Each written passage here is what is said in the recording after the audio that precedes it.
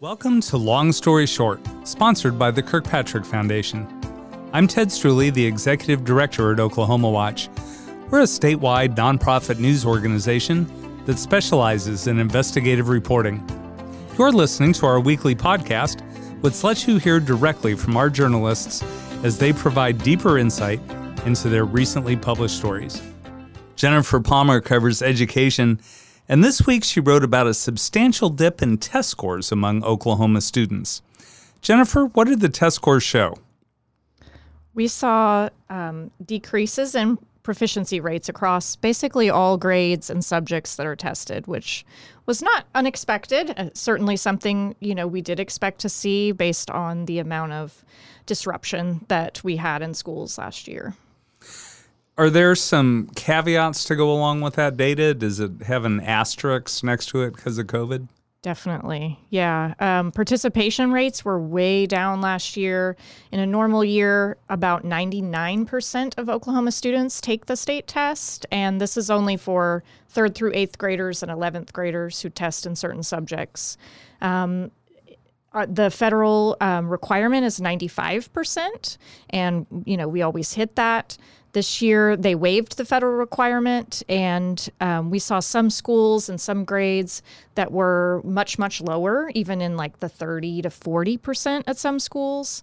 And anything below 95% is not representative of your student body. So if you see a school or a grade that tested below that 95%, you can't really make any type of assumptions about that score based on the rest of the students. Is there anything we can conclude or examine from this year's test scores that compare Oklahoma to neighboring states or the rest of the nation? So participation is one thing we can look at compared to other states. Oklahoma was actually quite high, even averaging 91 to 92%. Some states tested much less. But the scores are not really something we can compare. This is our Oklahoma State test. It's based on Oklahoma standards, so it's different than what they test kids in other states. There's really no way to look at how Oklahoma stacks up until we get things like ACT, SAT, and NAEP, which is going to be a while. Okay.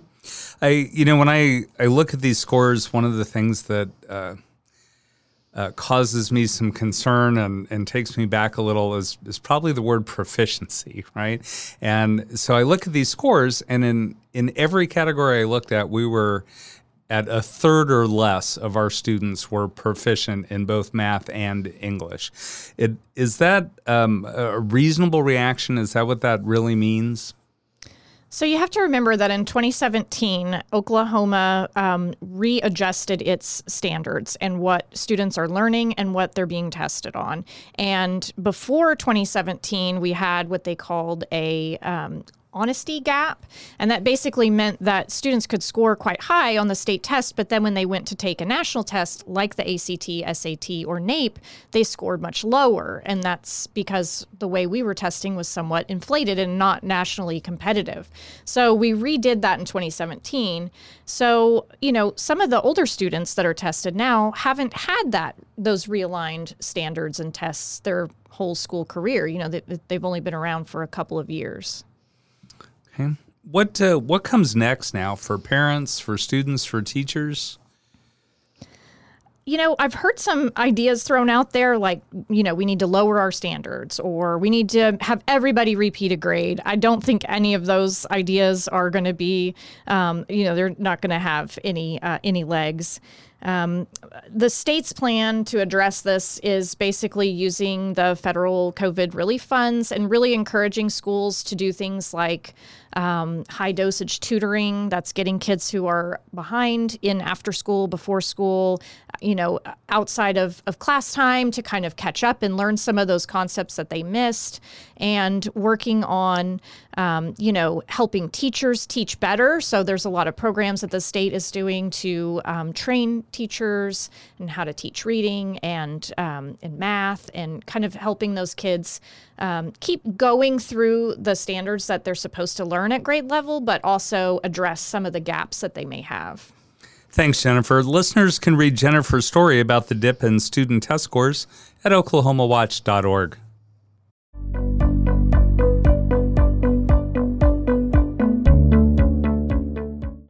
Keaton Ross has been covering Oklahoma's criminal justice system and its ongoing staffing problems.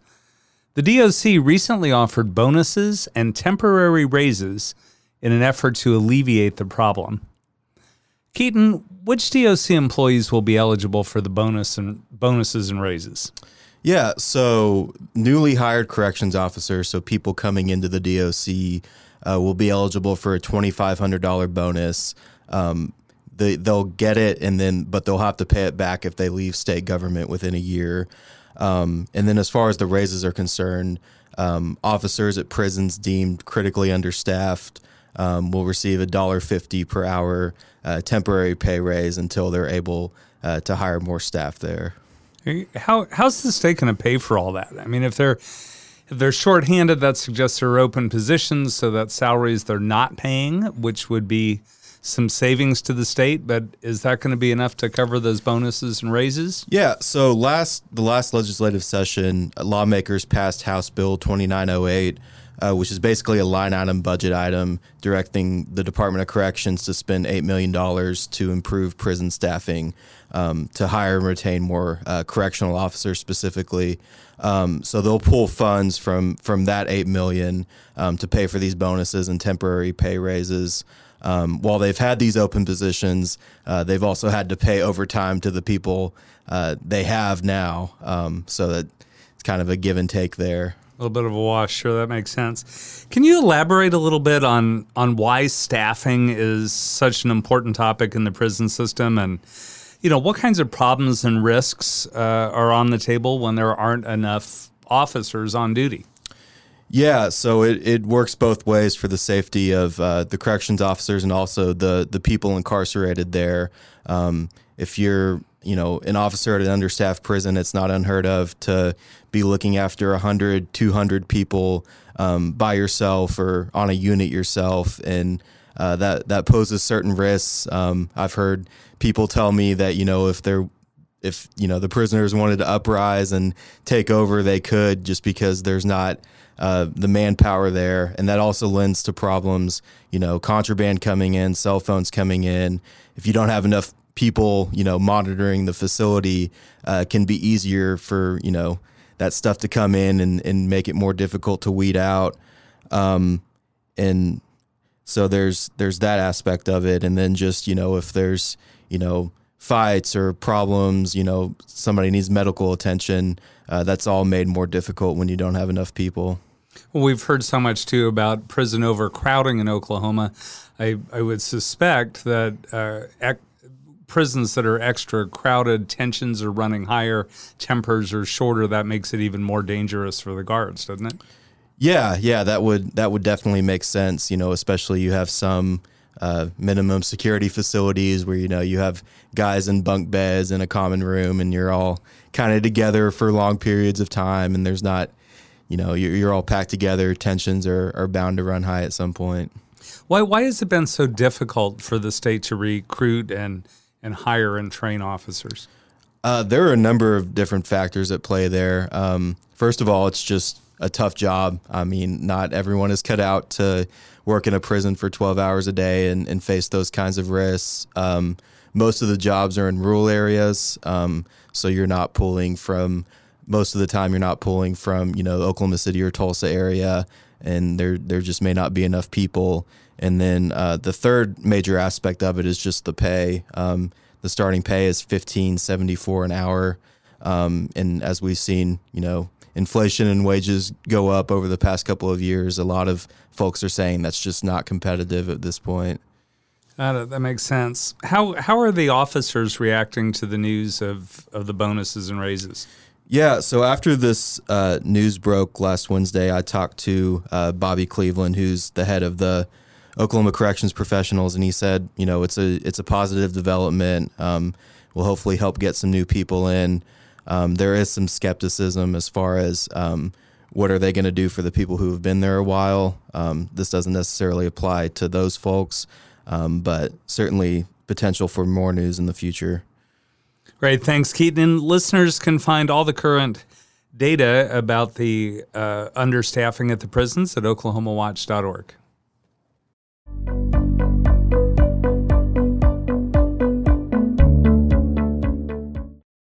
Whitney Bryan has been covering the spike in domestic violence that Oklahoma has seen since the onset of the pandemic.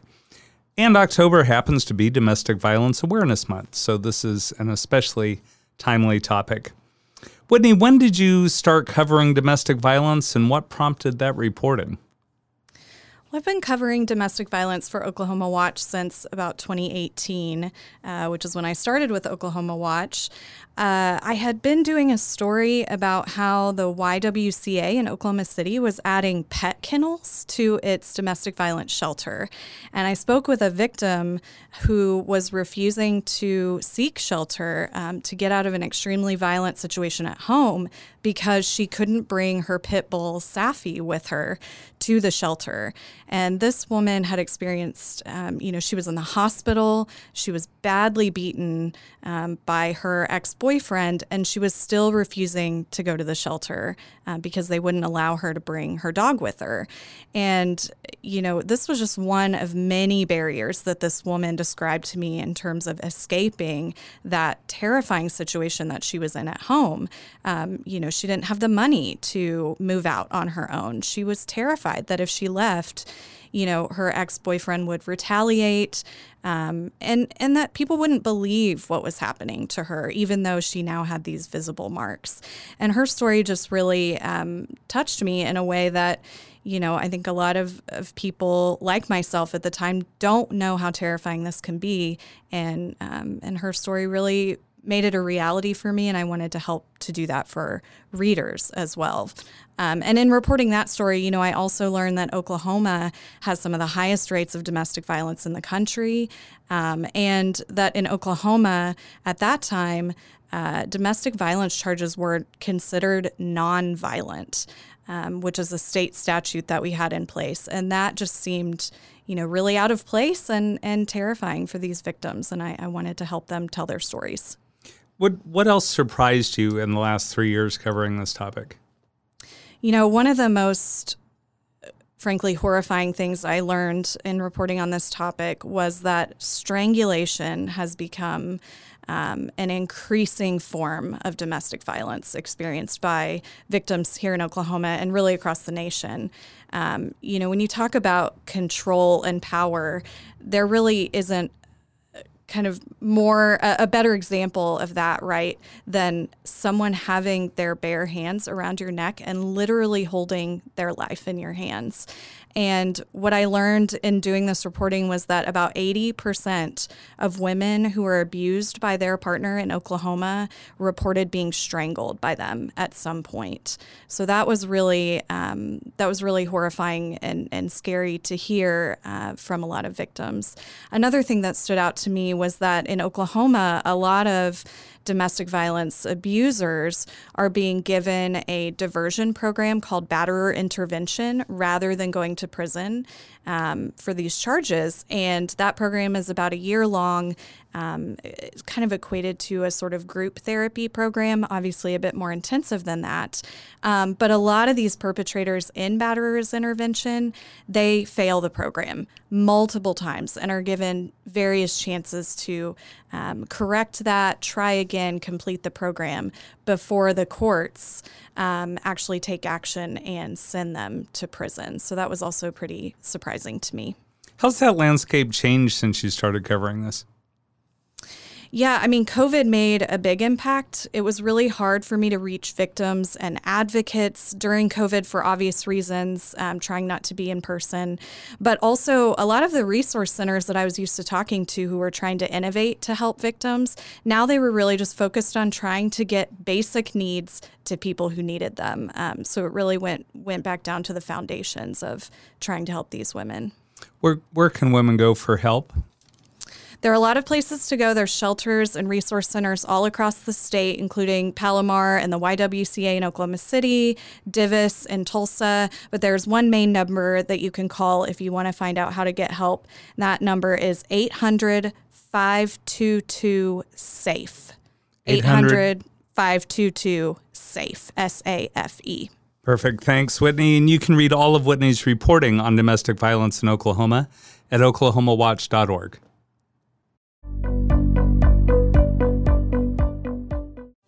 You've been listening to Long Story Short, a weekly podcast that helps you get deeper into the investigative stories reported by Oklahoma Watch. You can find those stories on the web at oklahomawatch.org. This podcast was made possible by a grant from the Kirkpatrick Foundation, for which we're grateful. For Oklahoma Watch, I'm Ted Struley. Thanks for listening.